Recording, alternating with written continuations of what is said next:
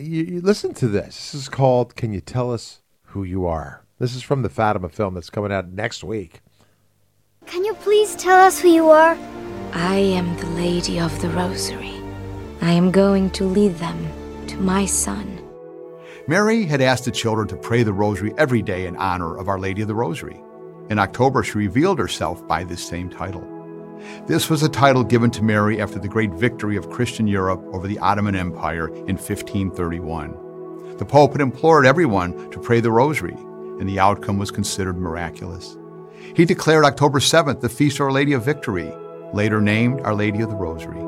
Mary proclaimed this title at Fatima to signify her role in the victory of Christ over the world. The Rosary is our aid in claiming this victory with her. Fatima is an uplifting story about the power of faith, coming soon to theaters nationwide. I think the website for that is FatimaTheMovie.com. You can learn about showings. In the middle of COVID, I'd ask you to get out and support it, too, because I don't know. I worry about these Catholic movies, these religious movies getting a weak opening night. We need strong opening nights for them if we want them to get into more theaters. I think the message of Fatima is so important. I've been doing a series over the past several weeks on Fatima and the peace plan. And one of the things Our Lady did when she came, she revealed herself under a unique title. And today we're giving away that pocket rosary to you. She came under that title. Why did she come as Our Lady of the Rosary? Why did she come as Our Lady of the Rosary? Why is that so important? She asked us to pray that over and over again. At Fatima, that's what she referred herself to. It's a sign of victory against all enemies of Christ and his church. It's based on the history of the title. The Virgin there, she warned, and she wanted you and me to know that title. She wants us to call her under that title.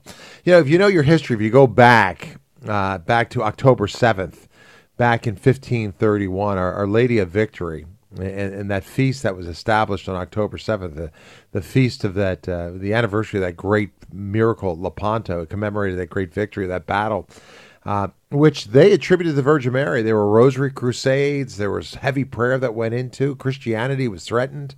Muslim invasion was about to take over, and a seriously outgunned, outfleeted, Navy, Christian Navy was about to be overridden. And they turned to the Mother of God in intercession, and one of the great rosary miracles took place. They claim a mysterious wind came up, and the Christian ships were able to defeat the Muslim invaders. But Our Lady, of course, the dedication of Our Lady of Victory was known way back, even before then, starting in St. Dominic, who was given the rosary in a vision by the Blessed Mother. There's a lot of different theories on how the rosary came about. Many said it was given to him as a tool to fight against some of the great heresies of the day. They had the Albigensian heresy that was threatening the church at the time, and he was doing penance. He was in a forest praying when the Virgin appeared to him. And of course, Our Lady of Victory, they give thanksgiving for the victory over the Albigensians. And then as you move down the timeline, Gregory the 13th changed the title, the Feast of Our Lady of Victory, to the Feast of the Holy Rosary in the 1500s, 1573. Pius X in 1913 changed the date to the feast day to October 7th, and then 4 years later, Our Lady referred to the title on the day of one of the great miracles of the new millennium. And that was October 13th, that great miracle of the sun when she came. So there's no mistake that God is using Our Lady for victory in the world and victory in the church, and wants to use her for victory in your life. But how do you know? How do you know God is working in your life in that way? How do you know that the Virgin is going to triumph? Here to give us perspective on that is David Carollo, Executive Director of the World Apostolate of Fatima, and he's back once again. David, welcome. Hi, Drew. How are you today? I'm always good. I'm well. I really am today. Thank you for joining us. The Battle of Lepanto. Let's talk a little bit about Our Lady. I mean, today we live in, as you know, very troubled times. But we see Our Lady intervening at the crossroads of human history time and time again to bring peace and to bring victory. So your thoughts on her title of Our Lady of the Most Holy Rosary and her role in particular today? Yeah, I think it's so very important, Drew. I mean, again, not just Fatima, because it precedes Fatima by many, many years. And the thing is, the Rosary has won the day so many times. Of course, you go back to the Battle of Lepanto. That's the famous one. And yes, I mean, but you just look at that day and what occurred when the Christian soldiers, the Holy League, was so outnumbered. And even the morning they all received communion. They went into this battle prepared, okay, and it was by the Rosary that the prayer that they brought into this.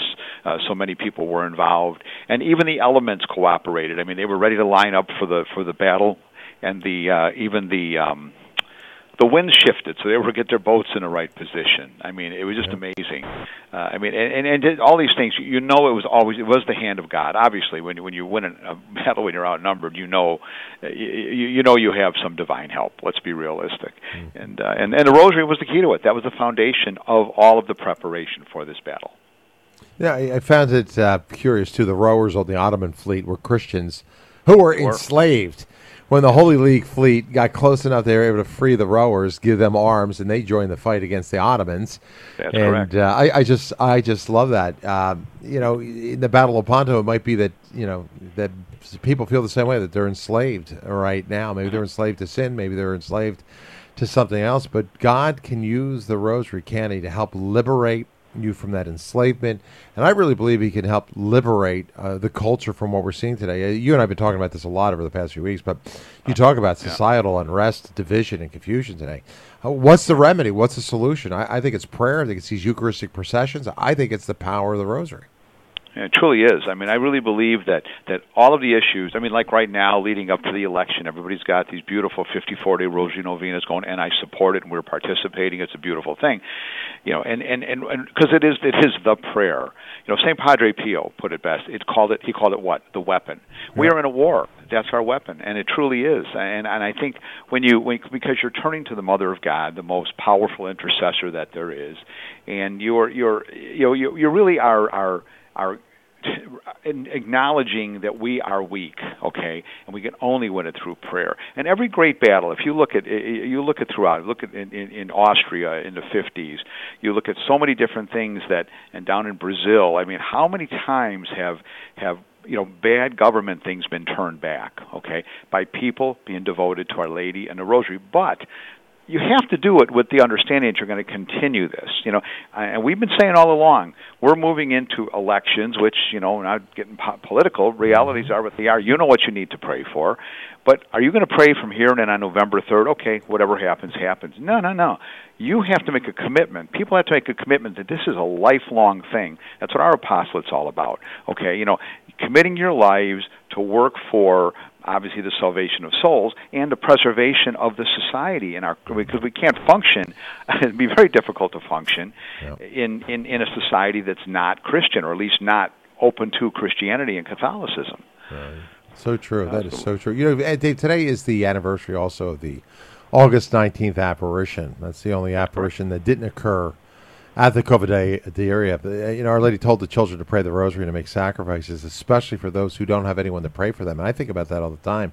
How many souls have no one to pray for them? And souls go to hell because no one's to pray for them. That's a striking, statement from the Mother of God. Discuss that spiritual reality. I don't think many people even contemplate that.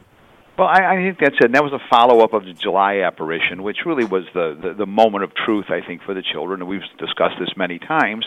When they saw the vision of hell, they saw the finality, they saw that actions have consequences and eternal consequences. Now Our Lady came. No more was she coming necessarily with smiles. She came in August, and she was stern. Loving but stern.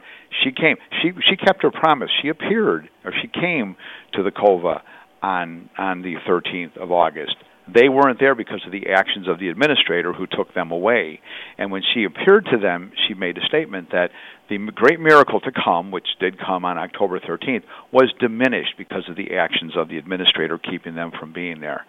What does that statement say? We all suffer for the sins of others. Okay, who knows? It was so spectacular of a miracle as it was. Imagine what it might have been. I don't know. We don't know. We'll never know. I didn't know that. So really, I mean, the miracle of the sun, which 70 to 100,000 people witnessed the rain that had soaked the grounds, dried instantly. The clothes that people wore dried instantly. The sun plummeted. People saw this. They had a definite experience with it. I mean, it was stunning, to say the least. I mean, it was miraculous. It's one of the great miracles of the 20th century. Our Lady said that the miracle would have been even greater. I can't imagine what that would have been. That's amazing. I know. It is hard to imagine when you think about it, but it is truly food for thought, because we have to understand that we need to convert others, and we're in a let's say a mentality of indifference now. Okay, this is what's allowed so many things to happen that have led us to the point where we're at in our society. I mean, if our world was so out of sync in 1917 morally that Our Lady had to say what she said, imagine how much worse it is now 103 years later. The things that we have normalized in our society today, Drew, weren't even on the radar back then. And here we are. I think about that today. I mean, our culture today is really, it's messed up. It really is. And boy, we need God more than ever. We do. Our cooperation daily, though, Dave, doesn't it? That brings grace, and that helps us to win the battle in the culture, the battle in the family, the battle with our own personal temptations and struggles, doesn't it?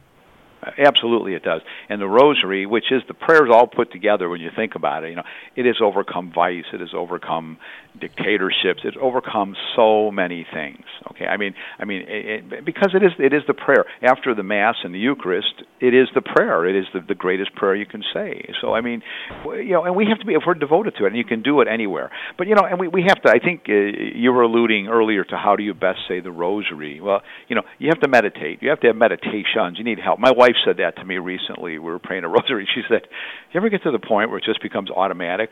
Yeah, it does. It absolutely does. And I wouldn't say there's no merit in that, but if you stop and meditate, that's why you have so many scriptural rosaries. We have those available in our apostolate. They're all over. Beautiful meditations that you can that you read, at least if nothing else, at the beginning of each decade, and really say what you're praying for, what you're honoring in that decade, and that's important. Well, Dave, I'm in the middle of a pledge drive, so I have to take a break here. Just some final thoughts from you. Also, the movie is launching when? Not next week, but the week. No, not this weekend, but the following week, right? Following weekend, yeah, and finally they've been so delayed. Of course, we're a big part of this, and we're so happy to see it finally going. This Corona thing certainly slowed everything down, to say the least. But there's more information. Come to our website, bluearmy.com. Give you more information, not only in our apostolate, but what's going with the movie and the Fatima movie website. I think it's a beautiful movie. It gives you a feeling of get into the hearts of these children, and I think that's what it's all about, because that's the essence of the Fatima message, getting into the heart of the seers. That's what Our Lady wants us to do. BlueArmy.com. Check it out. David, thank you. We'll catch up next week, too, I hope, okay? So thank you for making time for us. Appreciate it.